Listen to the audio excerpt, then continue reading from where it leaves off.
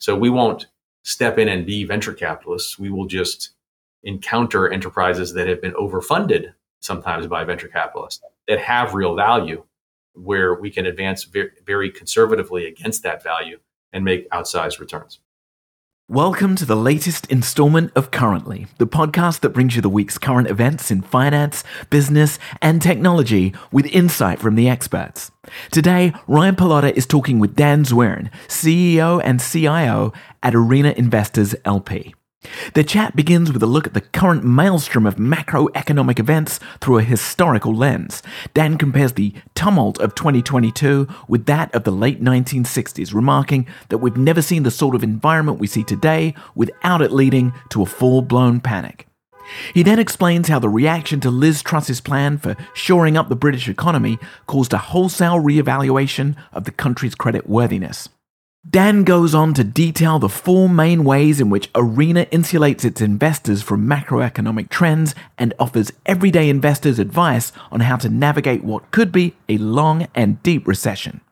Our podcast with Dan Zwirn reminds us that having direct access to financial experts can be the difference between surviving and thriving in times of economic volatility. At Prometheus, you can learn directly from top professionals like Dan and access the funds they manage more easily than ever before. Go to our website, PrometheusAlts.com, and get started today. And now, enjoy our chat with Dan Zwirn.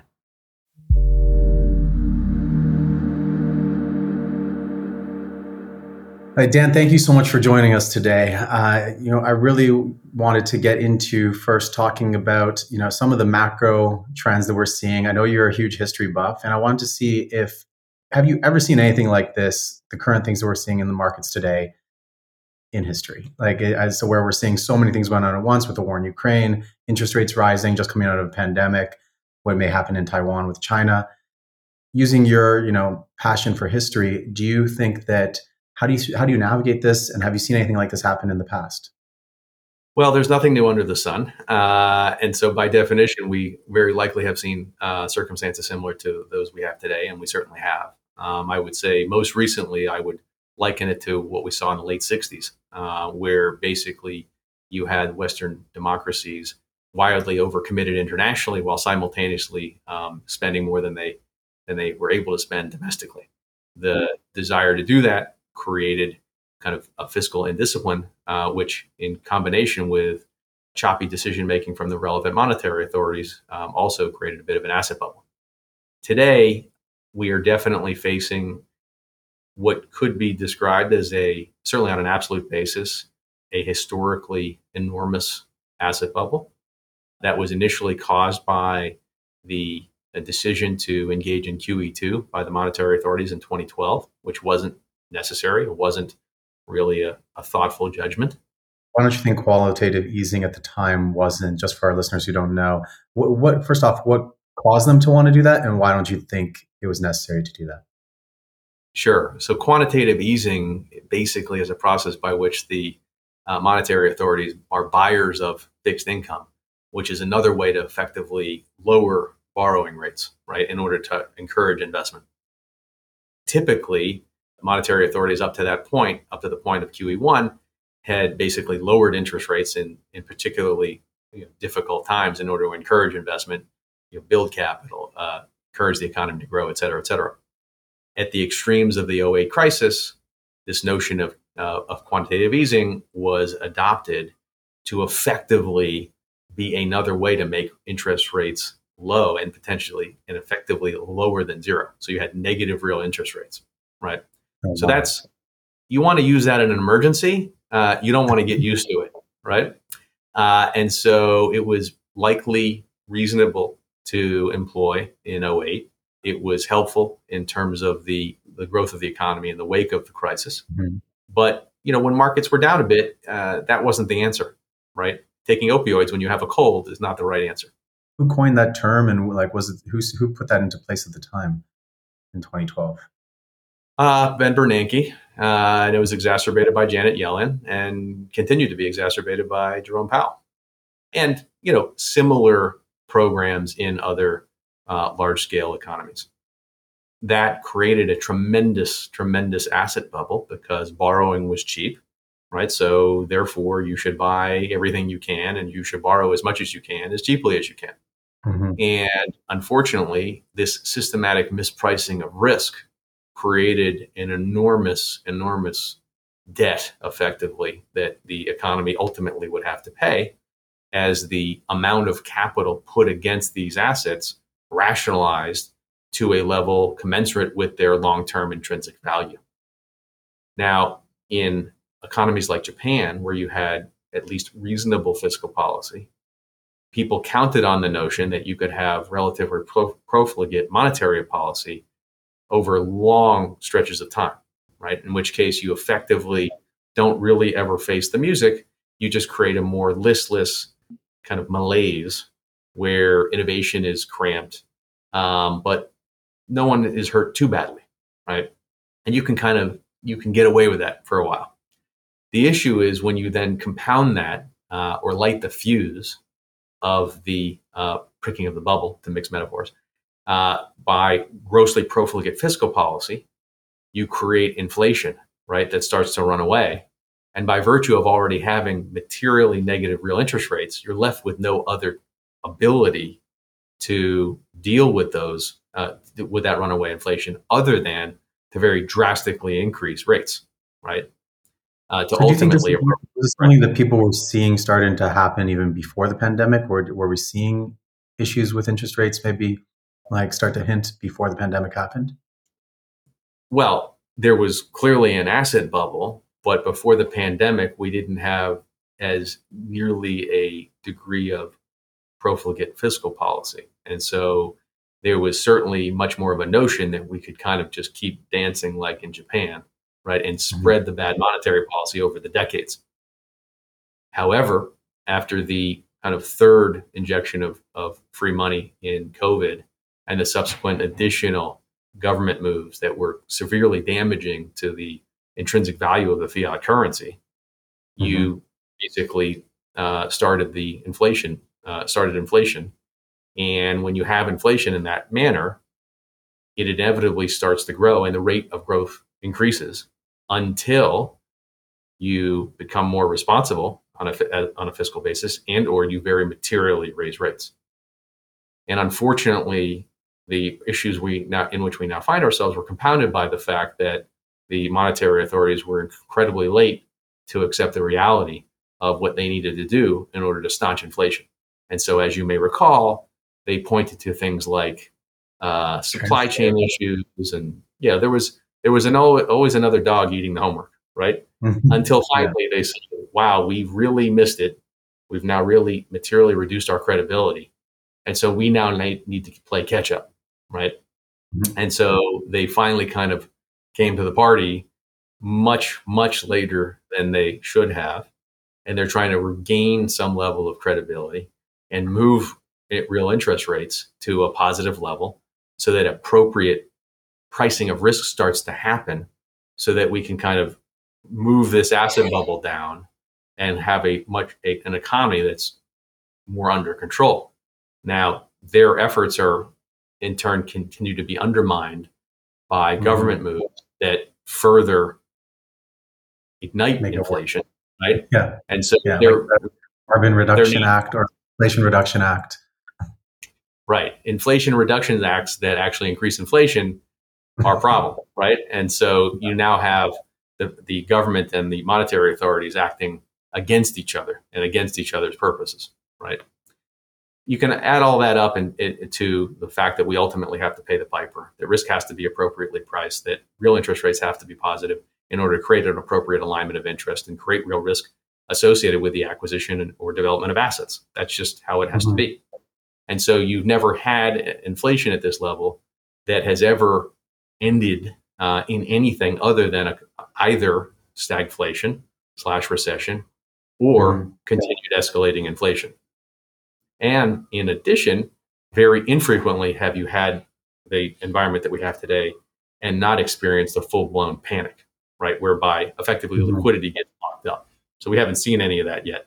But things are getting, unfortunately, kind of worse and worse and worse across geographies and product areas. Well, speaking on history, do you think there was anything to learn that we could take from what happened maybe in the 70s with Volcker raising interest rates? I think he raised them substantially more than we're raising them Mhm. today. Is Yes. there anything that you as an investor, like, or if you were running the Fed, would take as learnings from that as a history student? Well, there were positive and negative learnings from the 70s. So, as an example, in the Nixon administration, they imposed wage price controls, right? That, as every other example of that has, show that you cannot top down manipulate certain subsets of assets in order to staunch inflation. So, releasing oil from the Strategic Petroleum Reserve in order to Yeah. manipulate gas prices does not intrinsically materially affect inflation, right? As an We example. can't just say stop raising prices to everybody, essentially. Exactly. Exactly. Number two, if you saw what Arthur Burns did in the mid 70s, uh, selectively taking items out of the consumer price index does not change intrinsic inflation, right? Mhm. Manipulating the index does not change the underlying intrinsic facts of the matter, right? And so, Mhm. again, keep playing around with definitions, but it doesn't stop reality from happening. And then third, when finally you have the political will in order to do the right thing, and you do raise interest rates in order to finally staunch what at that point was 12 years of runaway inflation, you have to do it and do it with credibility, right? Which is not broadcasting that you're going to make relatively small increments. You're going to say, I'm going to do the right thing here. I'm going to do it suddenly and aggressively and gain credibility. So when I tell you that we're going to get inflation dealt with, you're going to believe me, right? And so this kind of day late and a dollar short strategy we have, even at the 75 bip clip that we've been going at, where we go meeting by meeting, is really still quite tame relative to what Paul Volcker was in a position to do. Now, as we've seen in the UK, when you say, hey, I'm going to do the right thing here, I'm going to force rates up, I'm going to force the government to spend less, I'm going to try to make the government do the right thing, a given society has to be ready to take that, right? So after a decade and a half of battering, people in the UK were ready to take that message from Margaret Thatcher. They clearly are not ready to take that message yet, right? Yeah. But that message will have to get through ultimately. It's kind of an easy way, hard way thing. Is that why we're seeing their currency get demolished, especially like what's that really causing that compared to the US dollar? Well, I think you're getting into, and again, I wouldn't say that I have an investable macro view, right? We want to mitigate macro from all that we do as investors. But I would say that frequently the US on a relative basis becomes a world reserve currency. The US has committed on a relative basis to very aggressive rate Mm. hikes, right? So it's paying people, to support its credit effectively relative to other markets. And I think the way that the trust message was delivered and packaged destabilized the level of Mm. credibility. It made people take another look at UK credit and realize, hey, wait a second, this is kind of an eighth or ninth inning empire here, right? It's been on a long slide from post World War I. Longer term prospects, maybe not great. Maybe it caused a wholesale reevaluation of the fundamental economics of the UK economy and the Mhm. degree to which its participants are willing to do the right thing economically to create innovation, to reduce entitlements, and to do the right thing in order to grow, within the resources that they have now, without a colonial empire.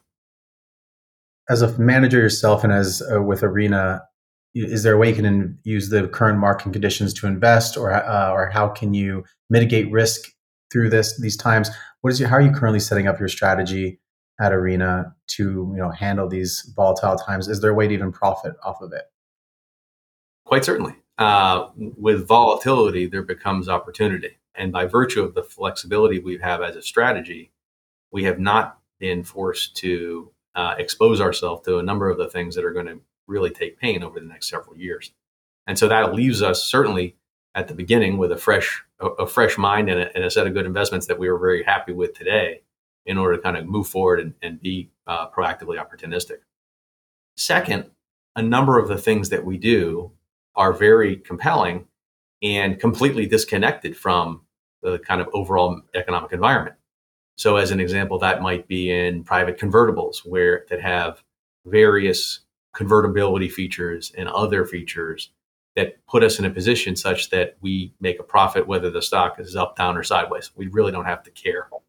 It could also mean investing in things that are kind of intrinsically disconnected from the overall economy. So as an example, parts of litigation finance, right? Or various forms of pharmaceutical or musical royalties, or insurance related investments. Again, completely disconnected from is a company or a property performing well or not.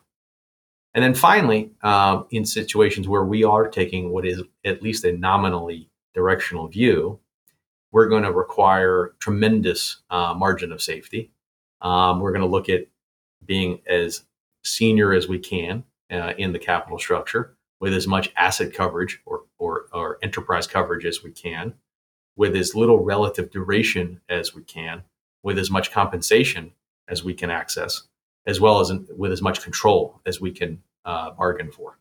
And so in this kind of market, we are seeing a very great increase in the number of counterparties that feel a great motivation to transact. And so as a result, it puts us in a position to be incredibly selective in terms of the choices that we make and the structures that we require in order to take at least nominally directional investment bets. And then finally, we're in a position where we also take a part of our gains every year and we invest in various forms of what you could broadly refer to as put options, right? Where we're saying, let's take a little bit of our gains and invest in insurance, right? So that, for instance, as an example, we insured ourselves against the expectation that rates would actually move much higher than people thought, right? And so that was a good thing to do, right? And so you don't make a lot of money doing that, and you're perfectly comfortable if all those insurance premiums go away. But in a month where the S&P goes down 20, those things are going to be, very asymmetrically positive, to your benefit and mitigate any exposure you might have to the overall world. Growth has been such a big investment theme, especially we've seen lately. And where do you see the opportunity in credit markets given the infusion of VC capital over the past decades? Well, there's a really exceptional opportunity that we're pursuing with Gusto right now in that whole world, right? So the world of growth doesn't mean that one can only invest in venture capital. There are companies that have real franchises that have the capacity, if not the active process by which they can make real money, that have been afforded vastly more capital than they should have, at vastly higher valuations than they should have. Now, a number of those businesses were never really businesses in the first place. And by businesses, I mean, it's a quaint notion, but they actually can have the prospect of making money.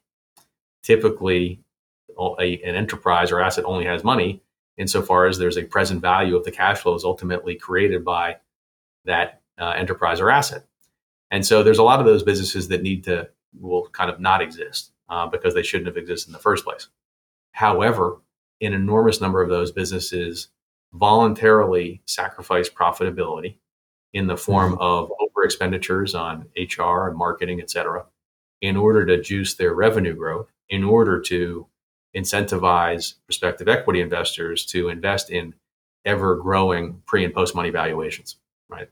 And so you can die by the sword and you could also live by the sword, meaning that you can start to do the right things, cut the costs, cut the growth, create cash flow, and be worthy of an evaluation that is focused on the intrinsic ability of an enterprise or asset to create real cash flow. There are situations now where enterprises making that turn toward profitability, not quite there yet, are faced with incredibly dilutive equity financing options that are highly unappealing to their current stakeholders.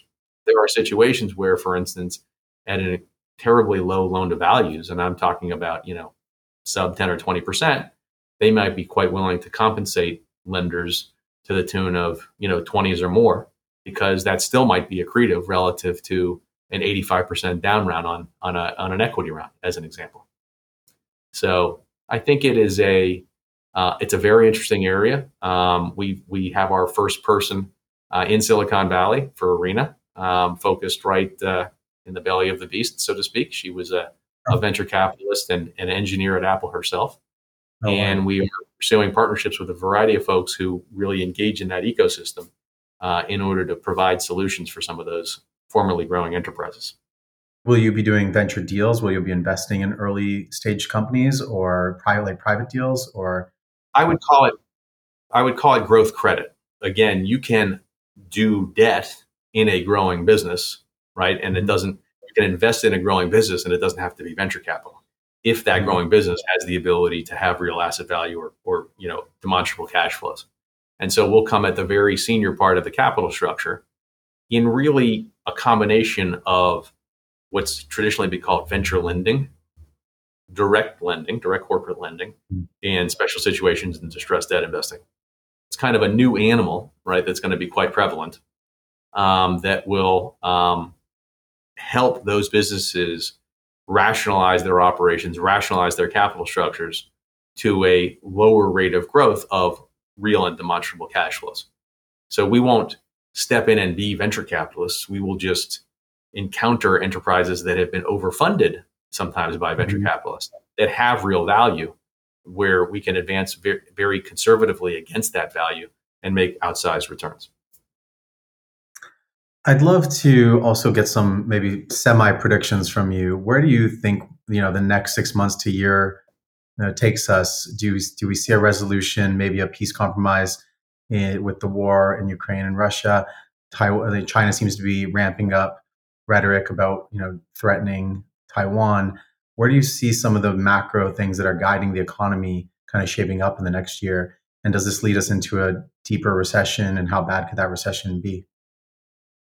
Well, I think more predictable is the likelihood of continued day late and dollar short monetary policy, which will mean continued increases in rates at too slow a pace in too small a set of denominations.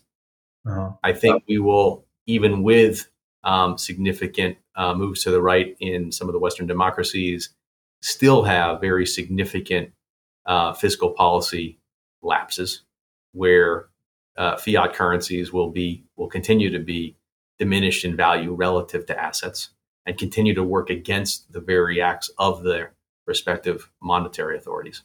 So that's really a pretty darn predictable base case. It will be affected by any number of kind of left tail risks, some of which could include escalation in Ukraine, the effects of an energy crisis precipitated by that escalation, or even if it's not escalated, certainly moves that could be made in China with respect to Taiwan, but also including many other left tails, right? So when Truss came in and announced her mini budget, no one thought of the LDI effect on UK corporate pensions. When you have 14 years of nothing but straight up markets, you have a lot of people swimming in the ocean without bathing suits on. And as Buffett says, when the tide goes out, you see who has them on. And I think there are a whole variety of semi-systematic or even idiosyncratic issues, whether it's large-scale frauds, various forms of programs like LDI that were put in place at a time of a decade or more of incredibly low vol. Lots of kind of surprises out there that could serve to exacerbate climate created by monetary and government authorities, and that could in fact create what is historically referred to as a panic, meaning a seizing up of markets that precludes kind of active risk pricing, similar to what we last saw between August and December of 1998 in the wake of the Russian devaluation and the kind of crisis in the Thai baht. And where do you kind of see the recession kind of taking us? Do you think it's going to get? Do you think it's going to be a mild recession, or how deep do you think we get into that? I think it will be pretty deep, but more importantly, pretty long. I think there's a perception that we can kind of just have a cathartic event and get through it, like '08. And in '08, you had a very concentrated set of risks owned by a relatively concentrated group of large-scale institutions. Since that time, those institutions are probably doing pretty well because the whole-scale overregulation of those institutions did preclude them from doing things that otherwise might have put them in a bad spot today, right? It also precluded them from doing a number of things that would reduce the risk that we find today. So as a result, that risk has been greatly increased in terms of its total size. The degree to which that risk can be intermediated by anybody, the Wall Street firms or otherwise, has been reduced very significantly. You have a scenario where a kind of recessionary environment could be prolonged significantly by the just sheer scale of the volume of mispriced assets that need to be kind of dealt with one way or another. Humans being what they are, the incentives will be, let's not take the medicine kind of all at once, let's spread it out, right? So when Liz Truss and Kwasi in the UK said, okay, let's take the medicine, let's cut the taxes, let's massively cut expenditures, let's force the monetary authorities to move rates up, let's deal with this, and let's move forward. Like Thatcher, let's take the medicine and move on. Everyone was like, that's horrible, right? We want to spread this thing out. We don't want to take all this medicine at once. That human proclivity necessarily means that it's likely that this will be an extended, tough situation that will feel a lot more like a lot more like the 70s. And so that's not something that many people transacting in business today even experienced as adults.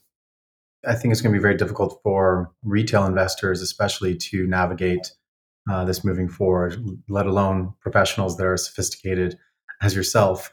It's going to be difficult for like the average person to try to navigate what's happening forward and with their own investments. What would you say to the average person out there that's going to need to navigate this for the next year? Like you said, it might be a long recession, year, 2 years. When it comes to their own investments. Well, I think on the left side of the balance sheet, and I've had individuals, friends ask me these things, in terms of things that you can actually really do realistically as a smaller scale retail investor. One, you can make sure you're not short a floating rate mortgage, and or delever one if you are. Number two, you can hopefully, if you have excess capital, potentially own on a low levered basis property, right, that has an NOI stream coming off of it. As an example, like smaller scale strip retail or multifamily. On the security side, I think you can look at things like shorter duration investment grade ABS and corporate bond funds. The opportunities there, I think, are actually, all things being equal on a relative basis, pretty appealing relative to the risk you're taking. You can also find yourself in places where your ordinary income is taxed less because you're going to have less post-tax income as it is. So thinking about migrating to places where the kind of government burden that you bear is minimized is going to be a good thing as well. Yeah, it is scary to see what's happening with mortgage rates. I've had a few friends talk to me recently about how they've had to cut back their spending because their mortgage all of a sudden became $1,000 or $2,000 or $3,000 more expensive per month because the interest was more than their primary payment. And now they had to cut back on how much they go out and how much they spend. And if that's happening to a few people who are single and make good money, what happens when that's going to happen to millions of people across America and their variable mortgage rates rise? Do you see anything like that? If that starts cascading across the economy all over America, are there any worries that you have regarding, people's interest rates all of a sudden becoming much more expensive? Well, they've already doubled and they're going to increase from here. And frankly, even availability of a new mortgage is going to be much more limited than it was before. That will continue. There will be larger scale foreclosure activity.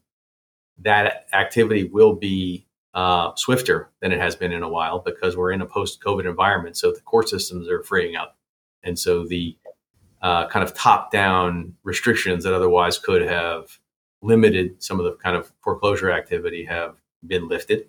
And so that's going to be a very serious thing. It's going to affect a lot of folks who basically chose to risk floating because they were lulled into thinking, well, geez, this is how it is now, so I don't really have to worry. And so they looked at teaser rates and other structures where, in order to take a fixed mortgage, they would have had to pay more then, right? On the, but effectively they were taking the risk that, things wouldn't float upward, and now they have, and now they're going to continue. Before I let you go, love to hear, are there any good books you're currently reading? Anything that notable you'd like to share? Well, I think for this purpose, a very good one that I recently read was called "Devil Take the Hindmost." "Devil Take the Hindmost" by Edward Chancellor, which is a history of kind of asset bubbles and speculative activity. And there are a number of those types of books, and I always find them interesting. And what they always tell you is things never change. If you look at the tulip bubble or the South Sea bubble, or the things that happen with railroads or the telegraph or the utilities, it's all the same thing. It keeps happening over and over and over again. It'll never stop happening. There will always be kind of cyclical speculative activity, and it always ends the same way. So we keep repeating the same mistakes. History keeps repeating itself, and it's probably going to end the same way. Pretty much. Love that. Well, thanks for coming on. I love that. I really appreciate the time. I love having your insights, and I hope we can have you back on soon. You're welcome. Thanks for having me.